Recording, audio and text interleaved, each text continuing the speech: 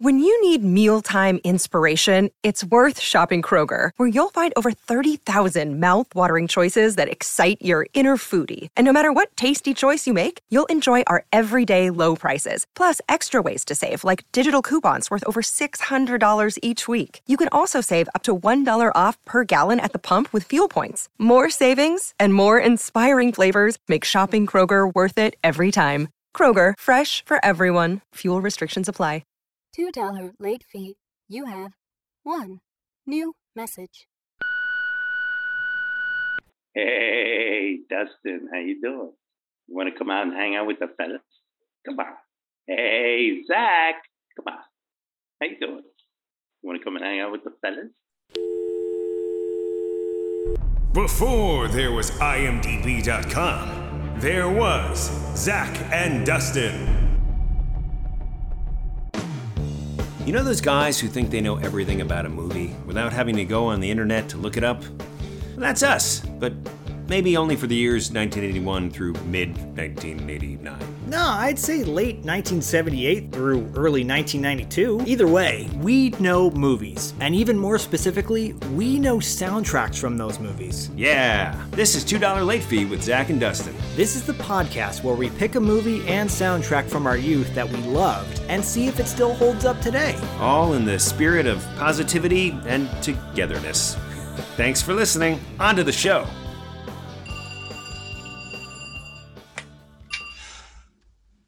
Hello.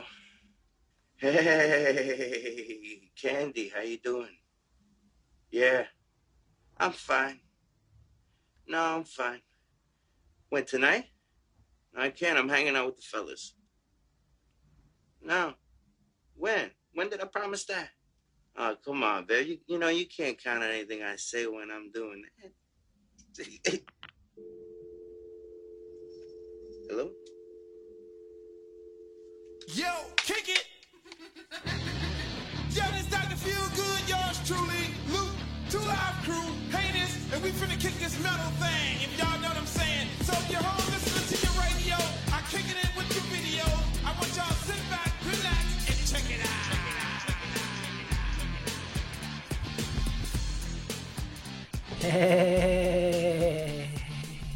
Hey, Wendy. How you doing? Hanging with the Homeboys, one of your personal favorites. This is true. It is. It is one of my personal favorites. One of the movies that shaped you as a young lad. Oh my gosh, it did. 15 years old when I saw that. No, I was 14 at the time. The Independent Darling of 1991. Man, it's not what I expected. Like watching it at 45 is not the same, clearly, as watching it at 15. It's a very mature movie, I would think, because it's very, which we've talked about before, like this idea that when you're younger, things are kind of black and white. Yeah. And idealized, and right, there's good people and there's bad people. Yeah. But then as you get older, you realize like, no, like good and bad. There's good and bad in everyone. Oh, what's that from? Ebony and ivory. You're as blind as a bat, and I can see. Yeah. You're my amigo. No, I can't.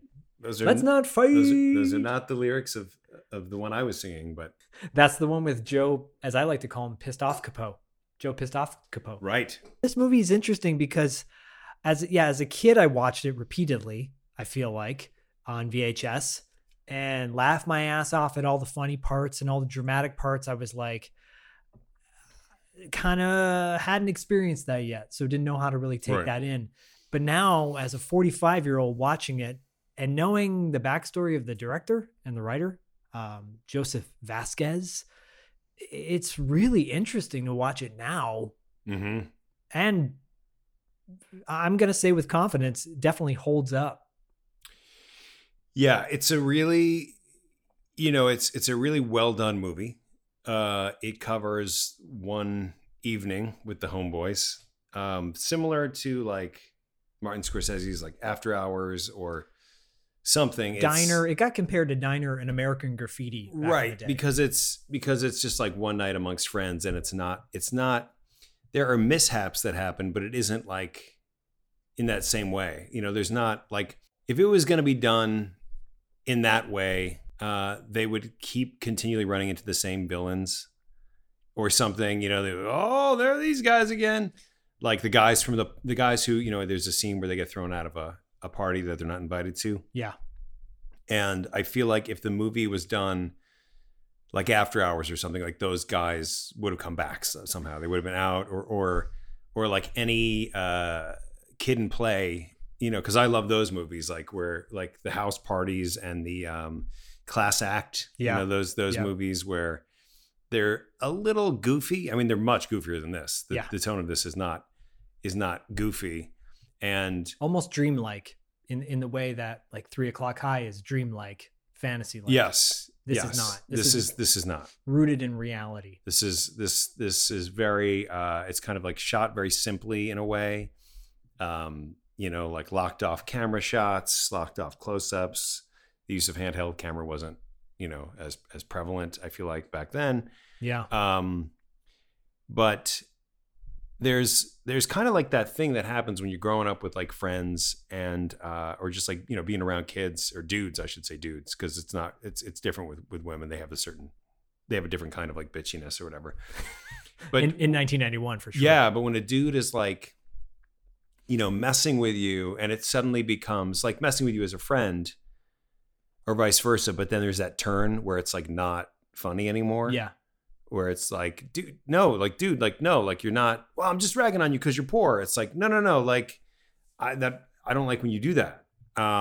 Yeah. And that kind of like that visceral feeling when you realize like a moment has gone bad or like has gone right. The energy has changed. And it can be that way with dudes, or it can be that way like just in a relationship where like, 1 minute you're just joking around and then someone says something and then suddenly it's not funny anymore. And you're like, how did we get here? How did this happen? I don't understand. I totally feel you. So those moments, like, watching this, and we just rewatched this together. It's like those moments really like hit me, because I'm like, it is very complicated, and it speaks a lot to like, why are your friends your friends? Are these people that just were in your vicinity and you're hanging out with them? What do they actually offer you? Yeah. Is it healthy for you to be around them? Right? Do they make you better? Do they actually support you? Yeah. And this movie covers all that in a really dynamic way, I thought. Yeah. Very well put, by the way. And true. Like, I think when you're a kid, and you're figuring out who you are and your place in the world, and maybe even your early 20s, and ragging on each other, goofing on each other. We've seen it in like Stand By Me and The Sandlot and like coming of age type movies. And this, in some respect, could be perceived as a coming of age and one night movie for one particular character, John Leguizamo's character, who he plays Johnny. Yep. Johnny. Not John Leguizamo's first movie, but one of his first movies, maybe his first like semi-starring role, I guess you could say. Mm-hmm. I feel it's relatable to me in that way, because I think there was a time when I was getting goofed on. I goofed on my buddies, but now I'm in a place in my life where, you being one of my closest friends, I don't rip on you in a way that they do it in this movie. Or that I don't rip on you the way I would have done it in my 20s or younger. Yes. I think that's because now well it's said. like, ooh, that's kind of hurtful. Right. Making fun of your financial situation, like when you're younger and you're poor, is one thing. But if you keep on doing it over and over and over again, and maybe it's not that big of a deal at the time, but then if you keep getting hammered, like it eventually gets old. It gets old. And then something, a realization happens, whether it's a maturity or whatever, or someone else points out to you, like, what is that person actually doing for you as a friend? Yeah. And there's a great great moment in this movie at the end of the movie when one of the characters, Mario Joyner's character, who plays Tom, Mario Joyner, like the stand-up comedian, and he was in a ton of stuff in the 90s, I feel like. He says, like, I don't need friends like you. Yeah. Right. Right? To Willie. Right. I'm going to make it. I'm going to make it. I think I want to establish the premise for anyone who please. might not be familiar. As I really was not familiar. This was not a movie that and being someone who, always loved movies, somehow this just skirted my attention or somehow I just missed it. So this is fresh eyes for you? This is the first time It's fresh eyes. Yeah. Wow. Cool.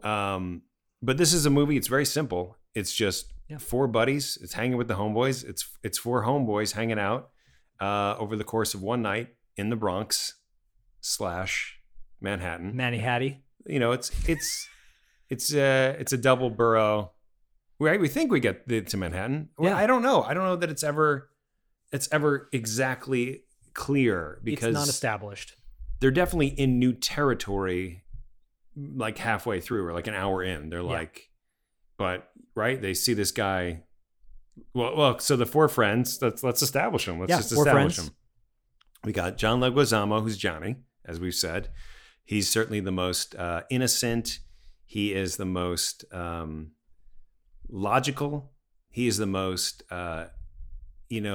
intellectual about things, but he really is. He's innocent. He's naive. And he's the most hopeful, and that makes him kind of like the protagonist. Yes. Agreed.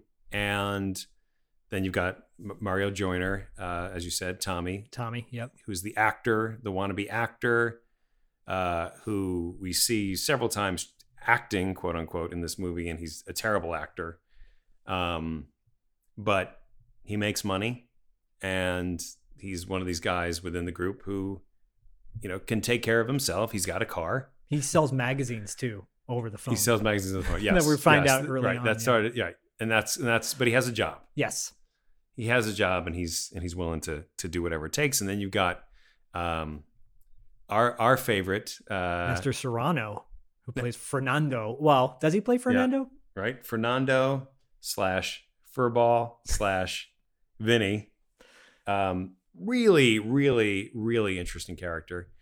A guy who is Puerto Rican by birth, but wants to be Italian. Pretends he's Italian, wants everyone to call him Vinny. Womanizer, gets by, makes money, gets food from the ladies that he dates, and we know that he's got like at least 5 ladies in rotation at a given time. I'd say, yeah, maybe more, but that's his thing. And wherever he goes, he's fixated on getting a new lifeline.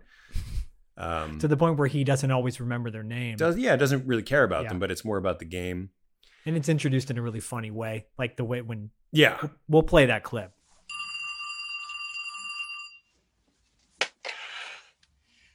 Hello. Hey, Wendy, how you doing? I'm okay. What? No, I can't. Not tonight. I'm hanging out with the fellas. No. I know, Wendy, but when did I promise that? Figures. Well, I'm sorry, Wendy, but I can't. I told you. But Wendy, but listen. All right, forget. All right, so I lied, okay? So forget. Yeah, he is. He's very likable, even though we know like he's being inauthentic, and even his friends don't even know what his real nationality is. Well, that's the thing. They're like there's a scene where he's confronted with that, and this cop says, what's your nationality? And I'm like, he's American. Yeah. What's his ethnicity? Yeah. Right. Oh, he's Puerto Rican. But he's so charismatic. Yeah. He really is. Yeah. The actor, Nestor Serrano, who plays Vinny. Yeah. No, he really is. And spoiler alert, Nestor will be on our show in 2 weeks. Talking about a lot of stuff. Oh, great interview. I love that interview. It really is great. And I know we say that a lot. We're like, oh, that's really great. But we're biased. We're biased, but we also give good interview. Yeah. And we're definitely uncovering things that I think he hasn't. He certainly has never had an interview and talked about the Hat Squad. No. in his life And until he talked to us. Wait till you hear that. But anyways, yeah. Okay, and then rounding out our quartet of dudes is Dougie Doug. Who plays Willie. And Cool Runnings. Right. And Dougie Doug, or Willie, I should say, is always broke and not particularly motivated to get a job, and blames his situation, being a black man in America, right? The white man wants to keep him down, but that's why it's very hard for him to survive. So even though he feels weird about the situation, he's not doing a lot to rectify his situation. And he's out with the dudes, and has no money. So he's reliant on these guys, someone. Yep. Who cover me for this, cover me for this. It's a pretty bold move if you think about it, to go out every Friday with the dudes and not have any money at any point, and just have a world of IOUs. He was in debt before he even got a credit card. Yeah. He was just in debt. Yeah. And I definitely have known people like that in my life. People who are just angry at the world when they have the tools at their disposal to fix that, but they don't. Yeah. And you wonder, all you had to do was X, Y, and Z to get you out. But there are people that would rather, and we've said this before, it's way easier to be angry and negative than it is to be positive and active or proactive, right? Yeah, it's easy when a situation arises to look for someone to blame or something to blame, than to say like, okay, well, this is just what's happening, or that I had anything to do with it. Taking responsibility. Yeah. Which is what we're in. I mean, Dustin and I a couple times had said that this was, this is very topical. This movie is very relatable now in many ways. It really is. It really is. Yeah. Yeah. And speaking of responsibility, one of the catchphrases of Vinny is, who's responsible, right? It's kind of this running joke, because Willie invites John Leguizamo out, and Vinny initially doesn't want him out because he's just kind of mopey and depressed. Well, he thinks he's depressed. Yeah. And John even says that. He's like, I'm depressed all the time, man. Because he's working as a clerk at the local grocery store. And his coworkers, like, you got to fill out that scholarship, you know? He's like, I don't know if I want to go to college, man. And I'm assuming he's at an age, he's old enough to drink and get in clubs. So he's at least 21. Right. So he's not 18. No. And I can relate to that on one level of just like feeling just disconnected and not knowing where to go in life. Absolutely. And not having that influence or that positive influence to kind of get you to where you need to go. But also that's a mental thing too. It's like you can have a million people telling you what you should be doing with your life. Yeah. But until you make that decision yourself, you're drifting. Yeah. And he is. And Vinny's got it made. He's mooching off the ladies. He's getting laid every night, allegedly, and he's got women bringing him dinner, and then he kicks them out basically. He doesn't need to work. Nope. He can wake up whenever he wants. Yeah. And in many ways, Tommy is like, he feels like he's got his whole act together. Yeah. He's the mature one of the group, right? Right. He's living on his own. I feel like there was another movie like that too, where, you know what it reminds me of? Eric Stoltz in The Wildlife, when he's like, I'm a mature 18-year-old now. I'm living in an apartment on my own. Like, I've made it. Yes. And that was a thing back then, especially in the 90s. Yeah. You made it if you're living on your own. Doesn't matter if you're check to check. Yep. If you're living on your own, you've made it. Yep. That's a really good point and a really good theme. It's just like a universal theme. It never really changes. I mean, I think you could certainly apply that today. Same situation, and people coming out of a pandemic now, like paycheck to paycheck has a whole other meaning. Totally. And the idea of like living on your own versus living with somebody. I would sense that more people are probably living at home longer than they were when we were kids. When we were kids, It was like you either went off to college or you got a job and you moved out. Either way, at 18, you're out of the house. Now it seems like either way, at your mid to late 30s, 40s, maybe, which is fine. I think there's more of an acceptance of like, we're all at different places. Yeah. And maybe college isn't the right thing for you, even though college is like poo-pooed by Tommy and everyone Vinny. in this movie, right? Yeah. Or the dudes. Yeah. Right. The dudes. The dudes. I love that you connected this with After Hours in the sense of it being taking place over the course of one night. And I'm thinking of the Warriors, and my whole mindset goes to it just being in New York.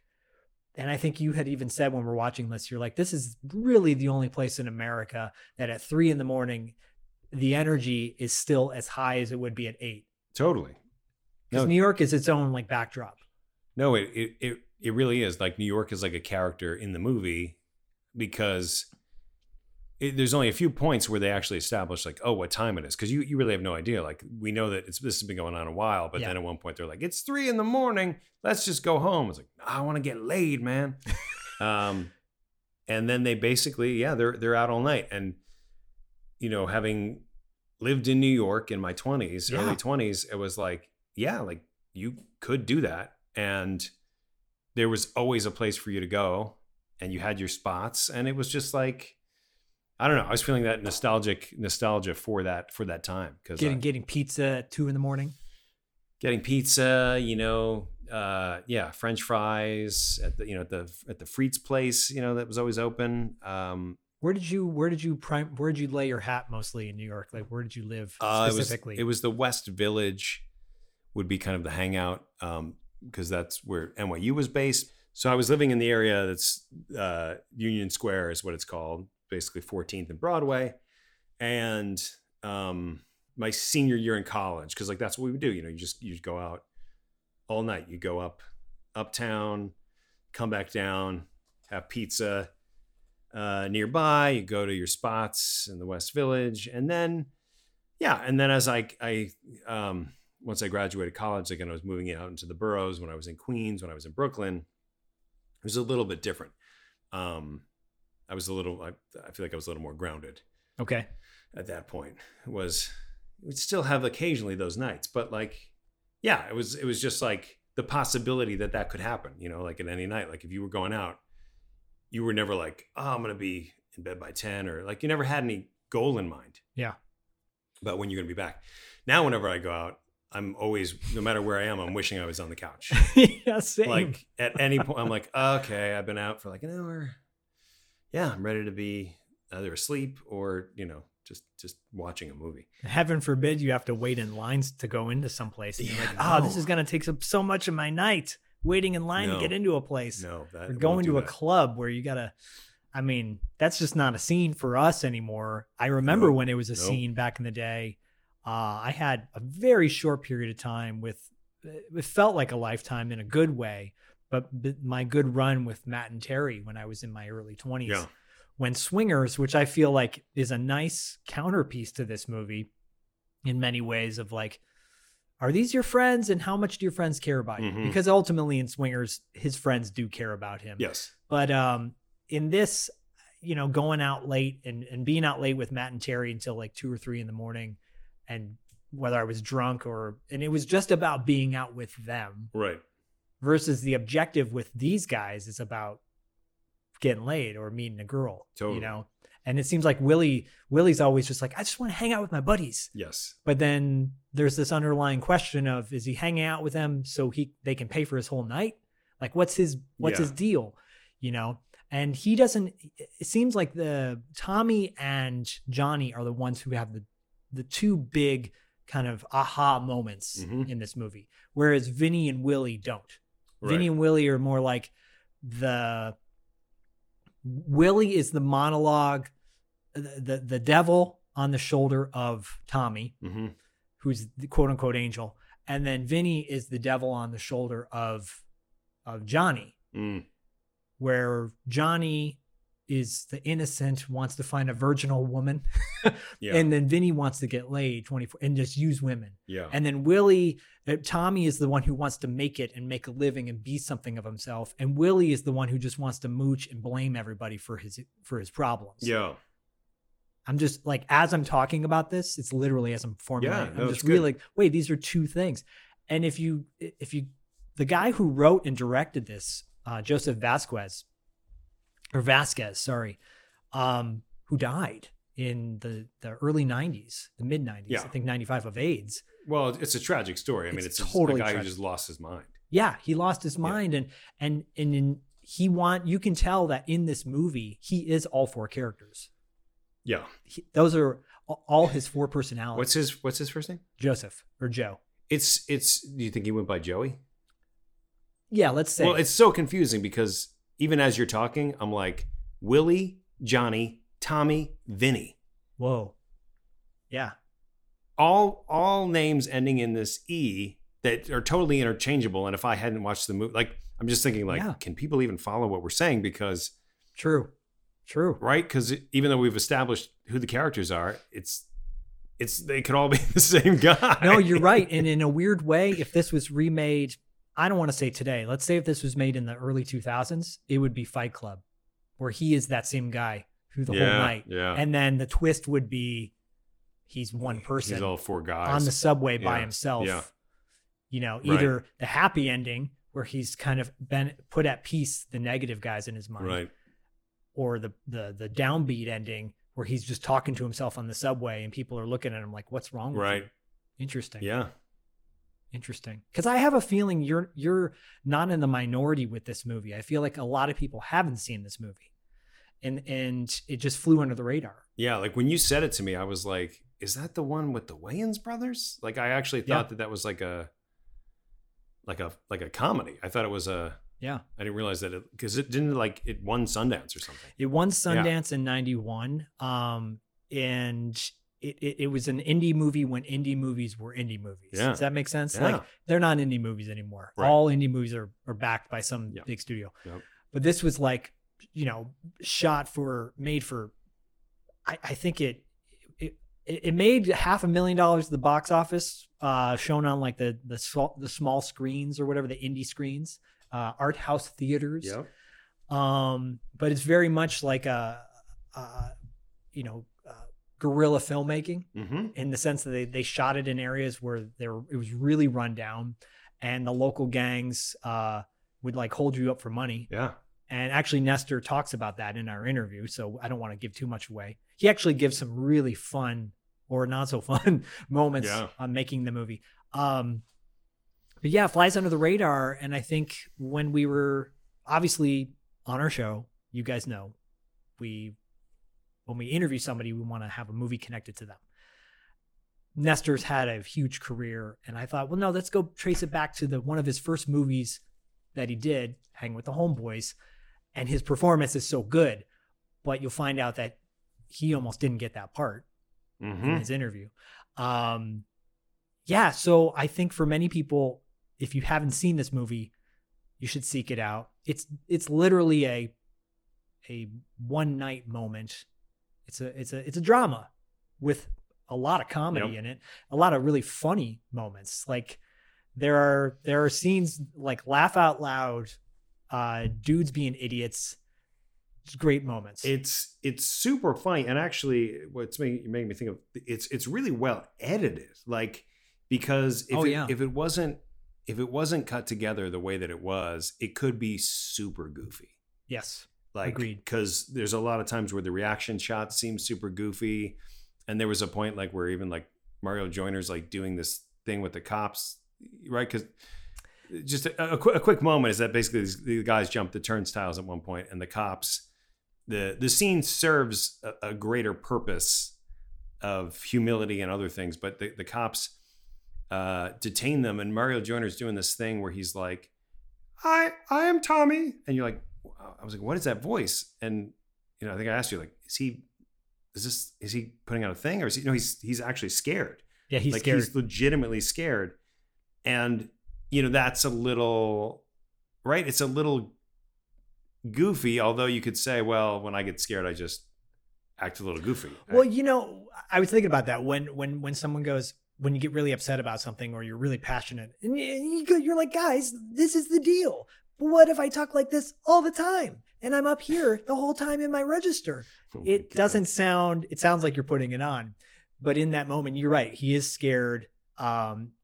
It seems like every character, out of the four guys each have their moment of like coming to Jesus, so to speak. They do. Where they could turn it around, and either some do or some don't, like we already kind of said.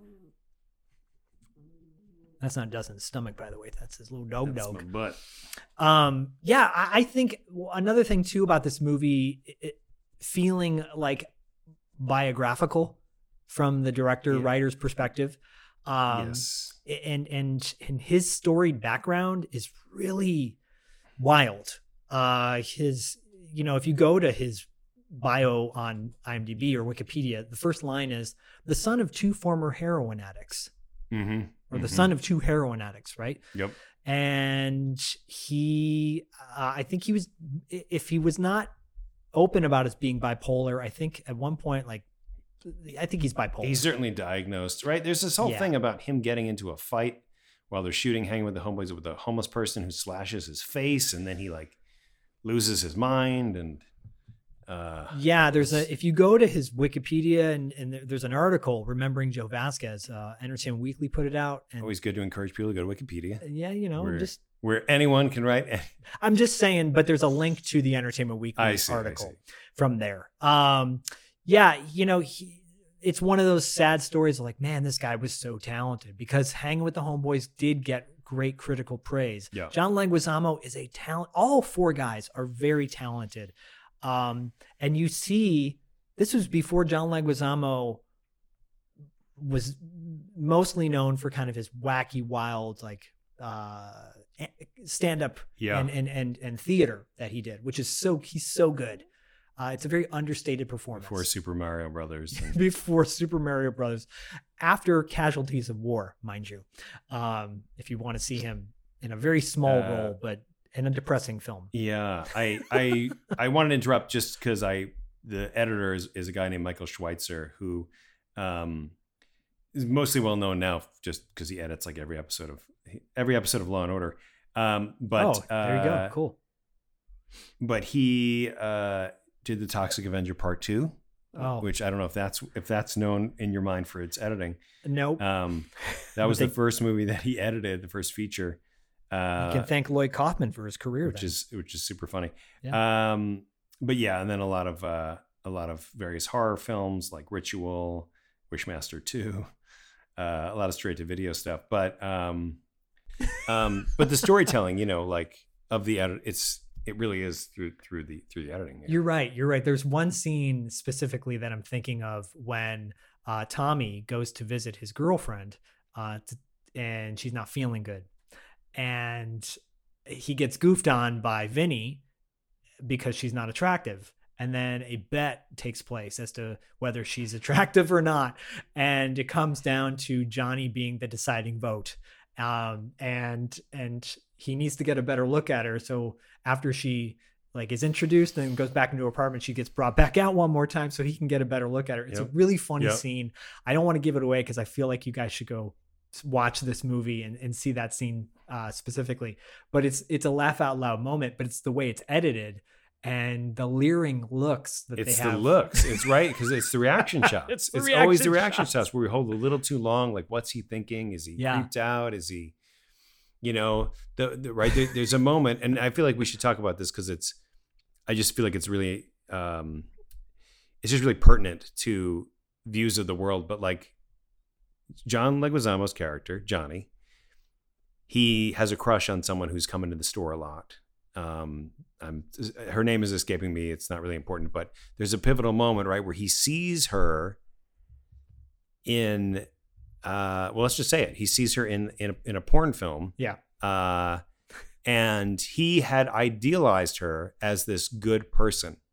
So he sees her in this porn film, and the way that it's put together is we have that zoom on the girl's face, then we zoom to the Leguizamo's face, and then we as the audience are like, okay, that's the girl. Yeah, we know that girl. Yep, we brought it back, and then you see like these little tears, and they're super, it's like close up. Ooh, yeah, and totally. The shots hold on close ups for a while, And, you know, you can see the performances. Like, you can see the brain working. Totally. Like, you know it. You know it. Oh, no, that's Daria. Like, I think she was a porn girl. And that feeling is so relatable. Yeah. That, like you said, it's topical now, when idealizing people for who you think they are versus who they are. And that comes back full circle towards the end of the movie in a really powerful way. Yep. And I think at the time when I was 14 and wanting a girlfriend and being in high school and like seeing the girl that I thought was hot, you know, that I really wanted to date, but wouldn't give me the time of day. Yeah. And you idealize, like, oh, right. You're like, why is she with that guy? Yeah, she should be with me. That's weird. Because you have your own thoughts. Yeah. It's a really interesting, it's an interesting thing because in the beginning of the movie, originally we were watching this movie with our wives, and that opening scene where Johnny's in the grocery store and he's watching Daria for the first time. And I think either Aaron or Kristen said, oh, he's creepy looking the way he's doing that. Yeah. And I'm watching him going, yeah, but dudes do that. Dudes have done that. Right. We've all, I mean, I get just weird leering. Yeah. And you do, I mean, like, it does. I leer at people. I've leered. I don't leer anymore, but there was a time when I definitely leered. Yeah. You know? Drool. And I think, like, Zach, you're leering. But it was important actually to watch that with them, because like from a female's perspective, or actually from the person that's being leered at, you're like, ooh, gross. What are you looking at? And it is gross. I mean, but I think it's intentionally gross. It's Totally. not like, it's totally intentional. It's not like this guy's like, well, this is how I am. It's like, it's intentionally, you know, a depressed guy who idealizes women is no real different. Like, he's a good person. Yeah. But yeah, there's just that conversation that Willie has with him later, that Dougie Doug has with him. It's great. It's so good. It is so good. Yeah. You know, where John Leguizamo was saying, like, yeah, I just saw her, like, and I just really like her, and you know, she's not like that. And he's like what? She's not like that porn girl. I'm like, what? You don't even know her. Like, it doesn't mean she's a bad person. Yeah. Like, you idealized her. This is in your head. Yeah. What you thought she was like. She can't apologize for, you know, because your idea of her is wrong. Like, it's so good. And it's so interesting that Willie's the one giving him that speech. It's so true. Because you think throughout this whole movie, Willie is accusatory of everybody about everything. You know? And in that one moment, he does have that one moment where he turns it around with this really great advice that he gives them. And then Vinny at the whole time is eyeballing them, like, because Willie's the one that brought Johnny into the fold. Seems like they're the tightest of the two. And then, but Vinny's always saying, you know, this is your responsibility. This is on you. Whatever happens tonight is on you. I don't want to go out with a depressed dude. Like, I don't want to, understandable. Go around the city with a mopey, sad sack, leering guy. And I don't blame him. No. I mean, no one wants to. We've all been there. At least I have, where the one guy got dumped or whatever. He's down in the dumps, and we're gonna bring him out tonight. We're gonna show him a good time. Yep. And then you do, and then you put all that energy into it, you know. And then Vinny is no one is one dimensional in this. No, which I love, which is great. Yeah, it really is great. Yeah, this movie has a lot going on. It's a very simple film. It's very cut and dry. But each scene, and this could easily be a stage play, you know. But each scene is so important to whether or not these guys, you root for them or whether you loathe the hell out of them. Right. And I know it gets compared to Diner. I just like the diversity of the cast. I think you could show this movie now. Well, you watching it for the first time now with your lens and enjoying it. It's a movie that should be showed and have more appreciation for it. Yeah, it should be. And I think to a degree, it probably is lesser known because of what happened to the director. Like, because this guy just kind of, had this tragic end. I would feel like it would be the reverse in a way, but I don't know. I feel like I was not at all familiar with Joe Vasquez. When I posted, I think I did a birthday collage of one of the guys in the movie, and I posted a image of it, and people were like, "What's this movie? I never heard of this." Never heard of this. Yeah. And yeah, I think you're right. I think it's unfortunate. Joe Vasquez was not from everything that I've read, at least, it's not like he did anything bad per se. But yeah, this movie kind of gets shunned or just quieted down. There's plenty of movies that should maybe be forgotten because of certain people associated with them, but they're not. This one is. Mm-hmm. So Yeah. I know that Nestor Serrano is very proud of this movie. He's proud of his performance. Yeah. He talks about that. And it's as he should. And I think everybody should go watch this movie. It's really good. Yeah, I agree. I mean, I really do think that, it's fast, right? So it already meets that 90 criteria. minutes? It's 90 minutes. So it has the dust and seal of approval even before we watched it. I was Yep. like, 90 minutes, because I can do 90 minutes of anything. 83, even better. But yeah, it's just, it's a really great character study of imperfect people. And that's it. It's just, Which isn't that life? it's just really nice. It's just, I mean, yeah, it's the human condition. It's the human condition on display. It's fun. It really did connect with various points of like, I'm like, oh yeah, I remember that in my 20s. Like, I remember that. Did you go out and party it up? Yeah. Well, even the part where like John Leguizamo is, they're all driving around in Tommy's car and Tommy is drinking at the wheel Yes. and he's putting them back. And Leguizamo, and I'm saying Leguizamo just for the audience here, so you guys understand. Like, Yeah. Because if I just say Johnny, you might not be able to follow that because I'm not even following it as we're talking about it. But I got you. I got you. He's like, no, Tommy, like you should not be drinking while you're driving. And everyone's like, what's your problem, man? What is your problem? Come on, man. You shouldn't be doing that, man. And man, right? shouldn't be doing and that. I've been in that situation so many times Agreed. where it's Same. like, you should not be driving, but you're the only one that has that problem with it. And you're in a tough place because you're like, well, I could stand by my convictions here. Yep. Yeah. Or I could not say anything and yeah, the car could crash into a wall. It's like, which it does, but yeah. Spoiler. So, Actually, but that sets up the third act. yes. So Yes. But I mean, it's important. that like, relating to that, relating to, right, the Vinny, like, I just want to go out. I just want to have fun. I just want to get like, you just want to get fucked up, Yeah.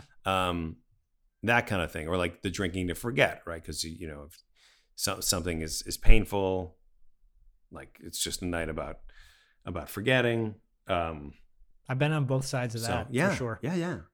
And I remember, it's weird because I'm watching this movie and I'm thinking of the movie Swingers, which is one of my all-time favorite films, and how I really connected with both Vince Vaughn and Jon Favreau in that, and how that movie was like with Matt and Terry, we'd go out and okay, we're gonna watch Swingers before we go out to get ourselves pumped up, and it was about going out and hanging out with our buddies, Yeah.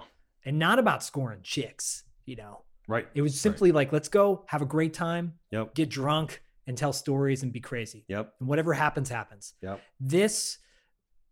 I was 14 at the time when I saw this. If I saw this when I was in my 20s or watched it, and I'm sure I maybe watched it again in my 20s, I would have been like, oh, that's not the way I want my night to go, Yeah. because the craziness that is going on. And at one point I could relate to every single one of those characters. I would go out with my buddies sometimes and have no money and like write my buddies a check at the end of the night. Mhm. Like, what am I doing with my life? Yeah. No, right? for sure. And you look at these and I'm like, well, feeling like that scene you're talking about, being that guy in the car when the person's driving and drinking and not feeling like you have a voice or you can voice up because everyone's like, shut up, man. Like, whoa, that's really scary. Yeah. But it's done in a way of like, oh, this is going to come back around. And it does. So there you go.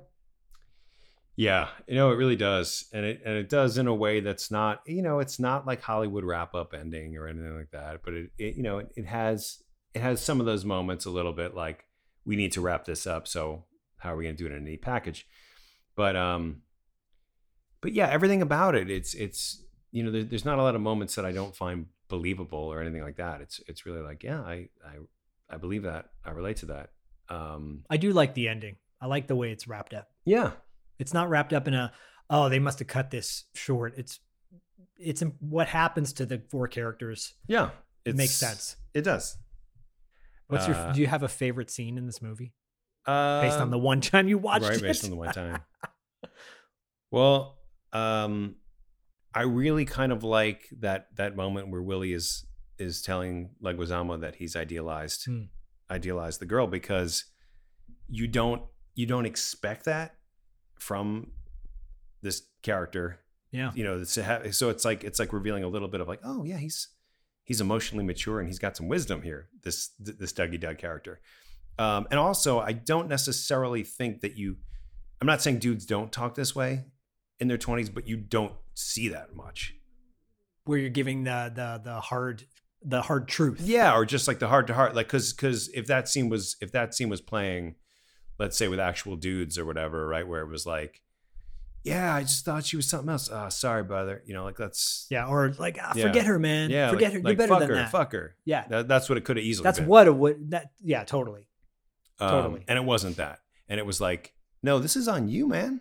Yep. Like you're kind of being a weirdo. I appreciate that truth. Yeah.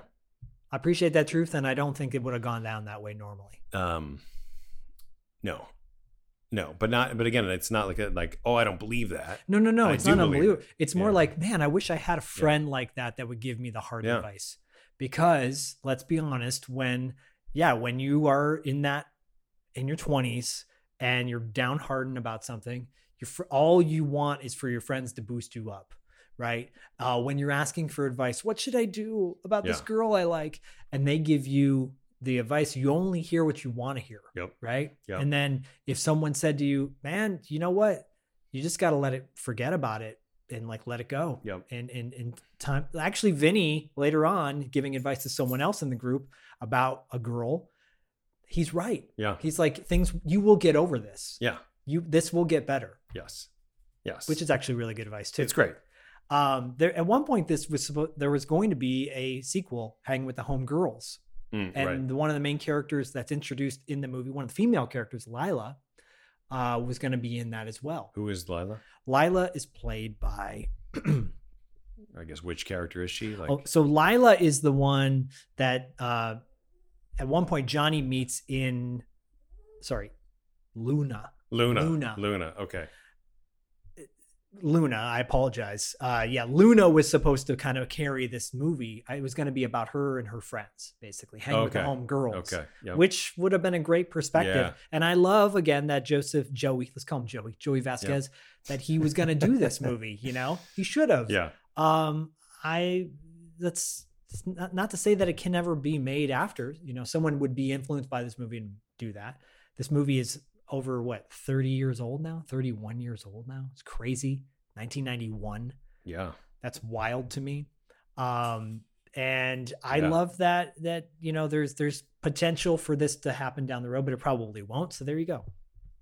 Luna, by the way, is played by Mary B. Ward, and she hasn't done a whole lot outside of this, but Yeah, but her character serves a great purpose, which is really like almost like a mentor to John Leguizamo of somebody who's a little bit older, somebody who understands that maybe you're not with the best friends, or maybe you got to make better decisions, and maybe you got to open your eyes, and maybe you got to see the world, and maybe, it's just that kind of, she's very representative of a world outside of the Bronx. Well, and her friend Lila is it's Luna and Lila. It's Luna and Lila. God. Her friend Lila That's confusing. Gives a wake up call to Willie, Dougie Doug's character, and very, again, like the ones who actually know what's up are these strong female characters. Yeah. And they are strong female characters at a time when it wasn't, popular. Totally. No, that was really nice to see. I thought also they weren't just like, it wasn't just like about like bitches, man. It was like, no, these are the smart ones. These are actually the smartest people in the movie are these two women. I want to bring up the soundtrack. Yep. The one song. Well, let's do it. We just talked about in the last well, no, 2 episodes ago, we're officially out of Martial Art Madness. And thank you for everyone who got on the martial art train with us for those 4 weeks. I'm exhausted from that. Yes, it was. Yeah, it was a lot. It was a lot in a good way. We hope you enjoyed it. But we did cover The Perfect Weapon in one of those episodes, in that month. And that came out in 91. And the song from The Perfect Weapon was Snap, The Power. Yep. Well, turns out The Power by Snap remix version is in this one too. It opens the movie up. Crazy. But that's not the one we're talking about today, because we're not. That song is good. And again, the remix version is pretty decent. But we talked enough about Snap and The Power on the Perfect Weapon episode, so go listen to that. This one is a little bit different. Mick Mars from Motley Crue did the music for this movie. And Mick Mars... weird. It's so weird to me. It's just so bizarre. The soundtrack features the soundtrack is a pretty wild hip-hop, primarily hip-hop soundtrack. Mm-hmm. But Two Live Crew and Luther Campbell, kind of the main guy behind Two Live Crew, along with Mick Mars and Nikki Sixx, also of Motley Crue, do a song called Hangin' with the Homeboys, kind of to the tune of Dr. Feelgood. I don't like it. You don't? I really don't like it. It seems so cheesy to me. Like it seems so... Hanging with the Homeboys. Ugh. Actually, you play a little bit. It's weird. Hanging with the homeboys, we gonna have some fun tonight. Hanging with Dr. Feelgood, he's gonna make us feel alright. Hanging with the homeboys, we gonna have some fun tonight. Hanging with Dr. Feelgood, he's gonna make us feel alright. It's just like such a... It feels like a cop out or something. Like why? I don't like when people do that. Like unless it's like a kid's version or something. Well, it's the 90s. Not only was it the birth of grunge, but it was also the birth of hip hop, in my opinion. The best hip hop came out of the 90s, and also was starting the birth of rap and metal. Right? Anthrax did that song with Public Enemy, "Feel the Noise," or "Bring the Noise," and then it started before that with Run DMC and Aerosmith. But this seems like this was an attempt with Two Live Crew, Motley Crue trying to do their take on the rap metal. Right. But Walk This Way, right. It's not like they don't change the lyrics. They're they're not going like to match the title of a movie. Like that's what's weird about it to me. This was specific for the movie. Yeah. Which is for an indie film to get Motley Crue. Well, I guess members of Motley Crue. There's got to be a story, right? There is, but there's... You had hoped that I would have done the research. But. No, but I don't think there was a whole lot of story behind it. I'm wondering... No? I mean, how did Mick Mars get attached to this project? And how, scoring a movie? Like that there's got to be a story there. There's not actually a lot online for this movie. Really? There's not a lot online for it. Wow. It's got the articles that are out there are very specific about the movie itself, or more Joseph Vasquez. Unfortunately, because of his tragic death, that overshadowed this movie and the stories behind it. I would love to know why Mick Mars was connected. Mick Mars is actually... Motley Crue is a very underrated band in the sense that the guys are really talented. Right. Their antics outshined their musicianship. Yeah. Tommy Lee is a phenomenal drummer, outside of the fact that he's, who he is. And then Two Live Crew was so controversial. So you slap on there, Two Live Crew is on here. Mm-hmm. People go, oh shit, I'm going to get that. Yeah. I'm going to get that soundtrack. I was into it back then because it's, it's hot button. Like this is, I'm not supposed to listen to this. So I want to listen to this. And the parental advisory sticker got slapped everywhere. And then the minute you saw that as a teenager, especially a teenage boy, I want to listen to that. Even though the music is not that great. No. You're like, this is not that good. It's not that great. It's not that good. Did Detachable Penis have a parental advisory? King Missile? King Missile, yeah. Was there? That's a good, it had to have. Because that was like, wow. but then you break it down. You're like, this is not a good song. No, King Missile is a terrible band. Yeah. I had a buddy of mine in, I think, 91 or 92 Yeah. who would play that in his car all the time. Put on that King, it's all you put King Missile and Spin Doctors. And I'm just like, what a funny combination. Yeah. And I think, 1, 2, princess, who adore you. It's what I said now. I mean, I love that song too, but. Well, the Spin Doctors, I mean, was arguably the most catchy album of 91. It's like that, right? And then you had like the good Chili Peppers back then. The good Chili Peppers, yeah. I'm trying to think what else was around that time. Well, we talked about in Perfect Weapon that Soundgarden came out at that time. Nirvana, Temple of the Dog, the grunge scene. Pearl Jam. Yeah.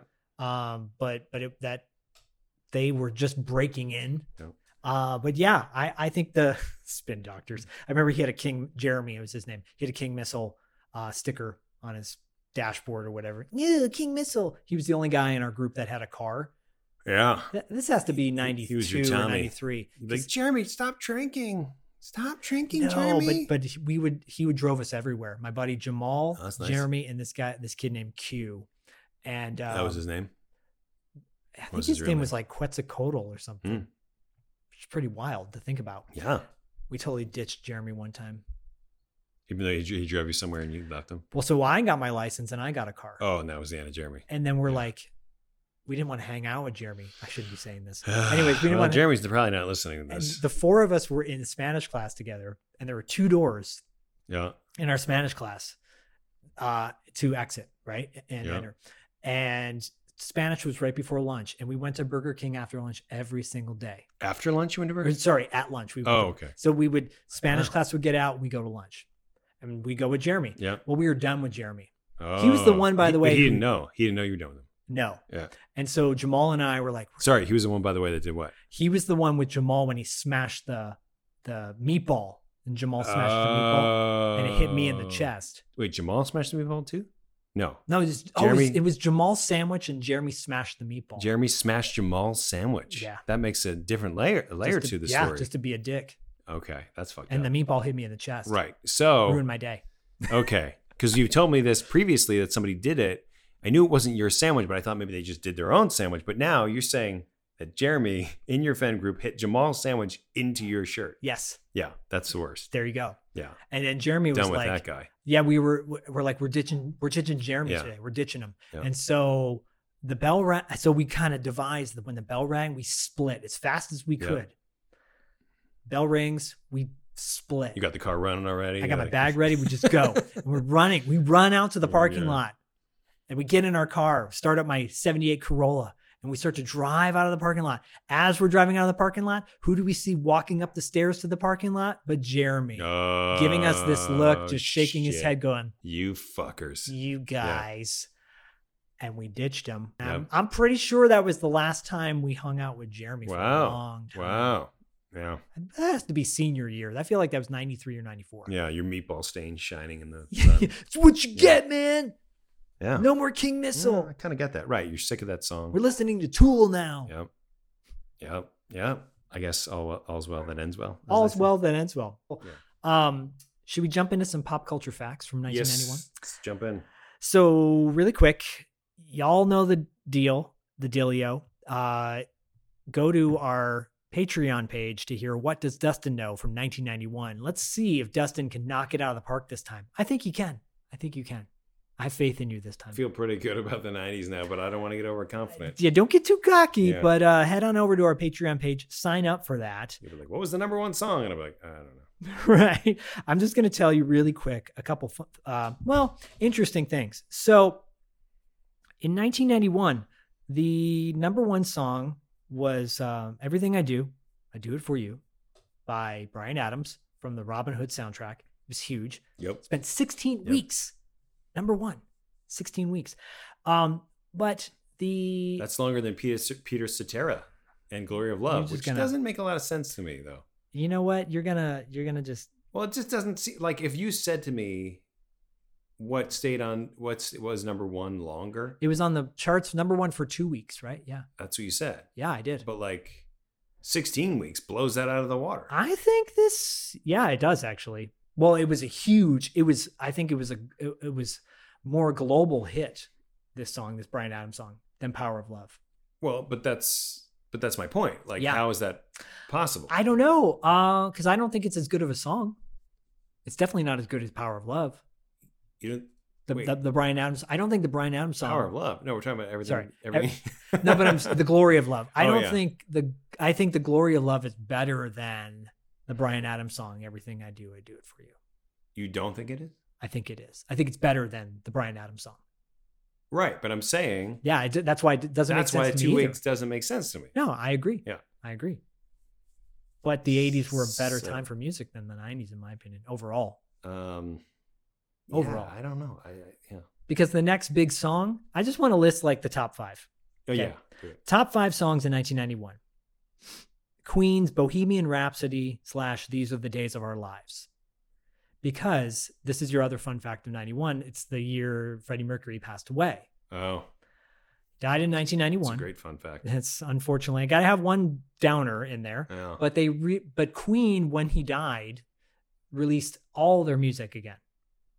And then it suddenly became popular again. Yeah, yeah. And Bohemian Rhapsody was huge, besides being in Wayne's World. But These Are the Days of Our Lives was like the final song he recorded, I think. But that was number 2 in the country for the year. And Cher's the Shoop Shoop song, It's In His Kiss, was from the Mermaid soundtrack. That was number 3. Yes. Oh, not a fan. I'm not a fan of that song or Mermaids. Wait till I get to number 4 for the year. Okay, so we got Bryan Adams, we got Queen, we got Cher. The number 4 song, Right Said Fred, I'm Too come Sexy. on. Ugh, yeah. Fuck 91. This is where you're like, ooh, the music took a turn. I'm not done though. Oh, jeez. Number 5. These, again, top 5 This songs. is bad. Number 5, The Simpsons Do the Bartman. I mean, doesn't that seem right? And speaking of global, right? Yo, hey, what's happening, dude? I'm a guy with a rep for being rude. I mean, my brother Wow, had that's that impressive. on repeat. Do the Bartman. Yeah, terrorizing people wherever I go. Oh man, like, so I know all the lyrics because he just would do it all the time. So if you think that people across the world are doing the Bartman, all day long, that tracks to me from a monetary perspective. But like, where is Madonna? Like, where is Prince? Like, where are these people? Like, did they just not have any music that year? Like, what? In the top 20, Prince and Madonna were not on there. We got Diana Ross was in the top 20, Yeah, but you know weird. who was in the top 20, who I think you could safely say you would definitely keep in the top 20, actually number 7 for the year. I am the one and only Chesney Hawks Chesney was Hawks, number 7? Number 7, The One and Only by Chesney Hawks. It peaked at number 1. What are we talking about? Are we talking about We're looking at Billboard's top 40s. across the world? Or No, this top is 40 the in US? America. Top 40 Top US. 40 in America was number Yep. 7 was Chesney Hawks? Yep. That's really surprising to me because I didn't feel that way in 91, like that I heard that song even. Like, other than Doc Hollywood, I never. Yeah, Doc Hollywood was 91. I mean, I didn't dig 92. too deep on that one, but I will say Yeah. that it What's weird? Jason Donovan, I don't even know who any Dream Will Do. That was the one, number 6. I guess I'm starting to go into those. But yeah, Any dream will do. sure. No, that's I'm combining with another song. Yeah, 91 was an interesting Any year. dream will do. Any dream. That's that one. You feel good about that? Feel good about that? The list? Yes. Not really. Right Said Fred was one of those bands where I'm just like, this has no place. No. I did own the CD. This has no place. Well, then you're part of the reason why it was in the top. I know, because I was like, I don't know why. I bought into the whole phase. I hated it, but I requested it every day on the radio, 107.9. Lastly, it's safe to say, even though it came out in 1990, the Super Nintendo dominated. Yeah. Dominated kind of the toy industry. Yeah. I said in the previous episode that Street F-Zero. Fighter 2 was, the Super NES. F-Zero. Super NES like was a game changer Yeah. for game systems. It Yeah. came out in 1990. So when we do a 90s movie, we'll bring that one up again, I'm sure. But yeah, that's a little bit of fun facts That's good. from 1991. It's good. It's weird. It is weird. It's goofy. You know, Weird. it's not weird or goofy is all of the great shows that are on the Geekscape network. Oh, yes. So if you're so inclined, if you're fans of our show, which you are because you're listening, go check out the other shows on the Geekscape network. Yes, please. Including this one. What's up, everybody? This is Brian here to tell you about our podcast, Bingetown TV. Our hosts include 7 best friends with a love for all things television. We cover a range of genres with a focus on fantasy and sci-fi, but also dip our feet into drama, horror, comedy, and pretty much anything we think is good television. We use the traditional deep dive formula for new live shows that are released week to week, but our calling card is our Rooks and Vets and Pitchtown TV series. Rooks and Vets pairs 2 of our hosts that have seen a show with 2 of our hosts that have not seen a show. Pitchtown TV is when we have a special guest pitch us a show by having us watch the pilot and trying to convince us to watch the rest. If you're craving more content on some of your favorite TV shows, then you should listen to Bingetown TV. Nestor Serrano in 2 weeks is coming to our show. It's a great interview. Go watch Hangin with the Homeboys. Go find it somewhere. It's hard to find. It's hard to find, but go out and seek it out and then listen to our interview with Nestor. He's a really, really cool dude. And that was a fun interview. Yet again, another fun interview. So It was unexpected. unlike the Hangin with the Homeboys by Motley Crue and Two Live Crew. Yep, don't like it. Motley Two Live Crew. Two Live Motley Crew. Hanging with the Homeboys. No. But how about Dr. Feelgood? Do you like that song? Not really. I'm not a fan of that song either. I do like Theater Pain is like my last Motley Crue song Motley Crue album that I was like really into. Dr. Feelgood, I was like, nah, not so much. Well, I guess we don't have to listen to it ever again. We don't. But this movie's way better than those songs. It is. Again, pleasantly surprised all around. Thank you everybody for listening, and enjoy your day. Take it away, Ace.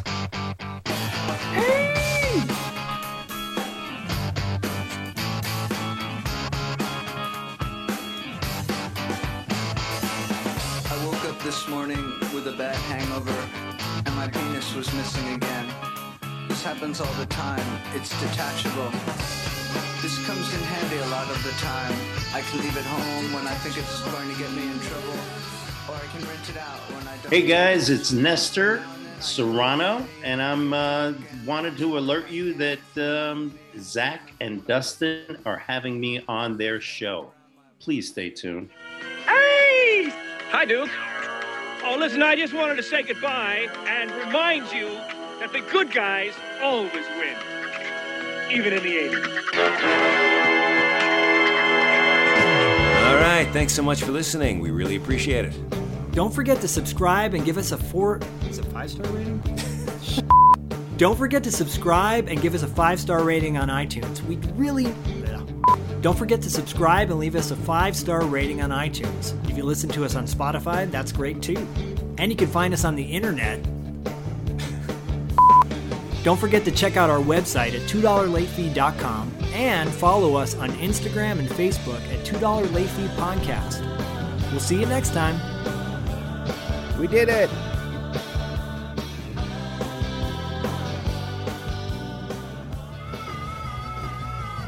You're listening to the Geekscape Network.